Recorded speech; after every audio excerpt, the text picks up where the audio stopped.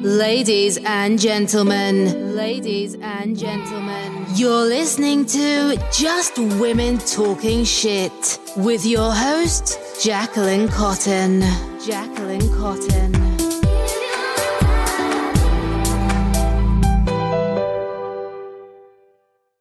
Hello, beautiful souls. Jacqueline here. I just want to share a little bit about my story and why it is that I even became a coach, because I've been a coach my whole life, but just wasn't getting paid for it. I feel like I was someone that people could open up to even at a young age. I was always told that you're wise beyond your years. In the 4th grade, I remember writing this essay, and my teacher, Mrs. Drinkwine, I'll never forget this.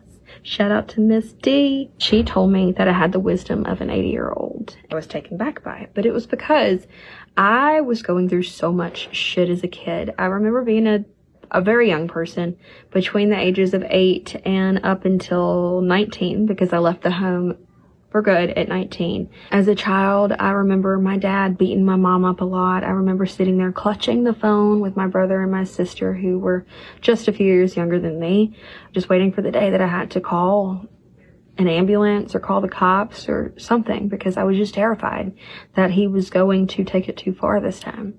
And it was always the same thing. The next day, she would be all beat up and bruised, and one of the last times was whenever I was 8 years old, and he hit her so hard in the face, and that side of her face was black and blue. And I remember one of the last straws that were pulled for me was at that age of 8, after spending an entire day at a cafe while he drank with this new friend he made, who was a complete stranger, who he was convinced, because he was so paranoid, that this was someone in the CIA or the FBI or something, somebody undercover who was, if he did not take him home and make sure he got home, was going to follow him and do something to our families. I remember a lot of paranoia as a kid. I remember a lot of domestic violence. I remember thinking that I was going to lose my mom at a young age. If she wasn't going to be killed by him, then she was going to do it herself. That is the image and the feeling in my body that I have whenever it comes in terms with my childhood. And at 8 years old, in that very instance, we were riding in the back of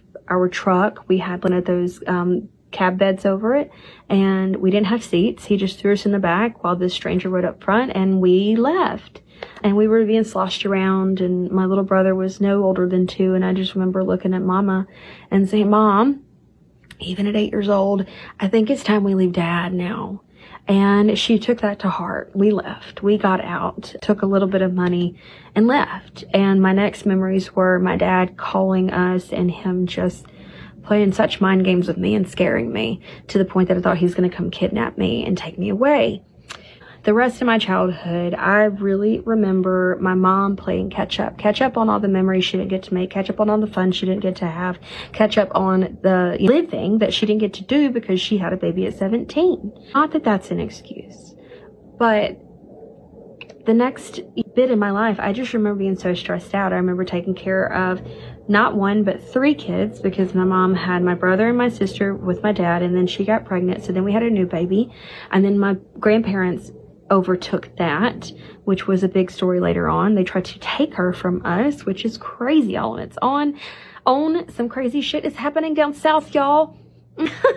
I don't fit in here. I don't fit in. And I'm sharing all this with you to let you know that the shit that you're going through is real, it's valid, and that you don't need to hide it. That you can share your story and make it a powerful thing, and you can unbecome everything everyone has ever told you that you are or should have been. My teenage years are spent raising a family, pretty much, arguing with my mom, developing extreme anxiety to the point that I start missing school. If I'm not missing school to take care of kids because she doesn't have daycare or she didn't come home from a binge, then I'm staying home because I'm so terrified of what people are going to say when I get to school, because everybody knows what's going on except for me. We had a reputation, and I was absolutely terrified. And so I spent the next years just finding ways to numb myself. Oh my gosh. Once I had sex, it was sex to numb myself. Once I started drinking, it was drinking to numb myself, right? Once I started having body image issues, I started binging and vomiting. I was bulimic. So I put myself through all these things, all this torture, as if I hadn't been through enough torture, and I blame myself for a lot. Fast forward to having a baby. I was on the road to becoming an alcoholic. I got a DUI. I became pregnant after that. And I decided that it wasn't worth it to have a good time. I was going to figure out what it felt like to feel and what it was like to be a mom. And I was going to change my life. For the sake of my baby and for the sake of her father, who is no longer with us, that onset something in me. And although that he and I were not meant to be together, I know that we were meant to bring a life into this world. And I think that she saved me. I think that I would be dead by now. Fast forward to it doesn't work out with us. We won't talk about that relationship, but just know that it defined me in so many ways and it tested me in so many ways. And I'm so beyond grateful for that experience. I got married. It was a crazy decision to do so, but I was convinced that he was my soulmate and that was his plan exactly. And so we followed through with the commitment of getting married just to find out that he was a complete narcissist, but he was a sociopath and he had multiple lives and made me think that I was broken and that I was crazy. I had to question, why do I keep finding myself in these relationships? Why do I keep finding myself with narcissists? Why am I not good enough? Why do I not feel like I'm good enough? And I realized because I was letting my past define me. Everything that I was told as a little girl, everything that I was made to believe, everything that I experienced, I was still holding on to all the way down to the core.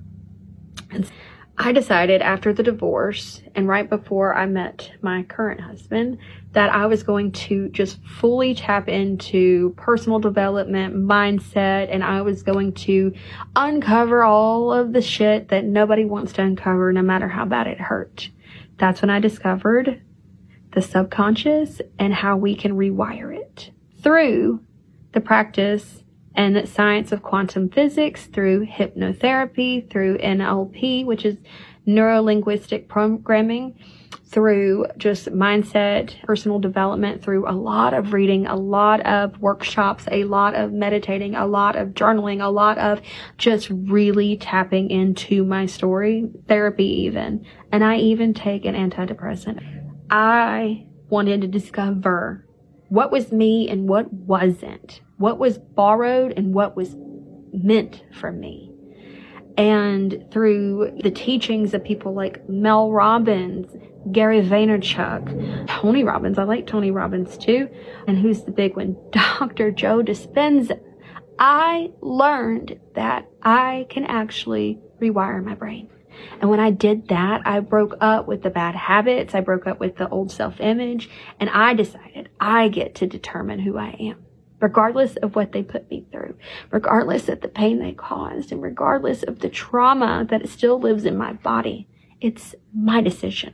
Through addiction, through loss, through losing the father of my child, through losing relationships, through dying, so many ego deaths, through making myself sick, through making others sick, through pushing others away, through just all the hurt, angst, pain, has come so much growth. And I'm beyond grateful that I didn't give up all the times I thought about giving up. All the times that I thought about ending my life. I'm so beyond grateful.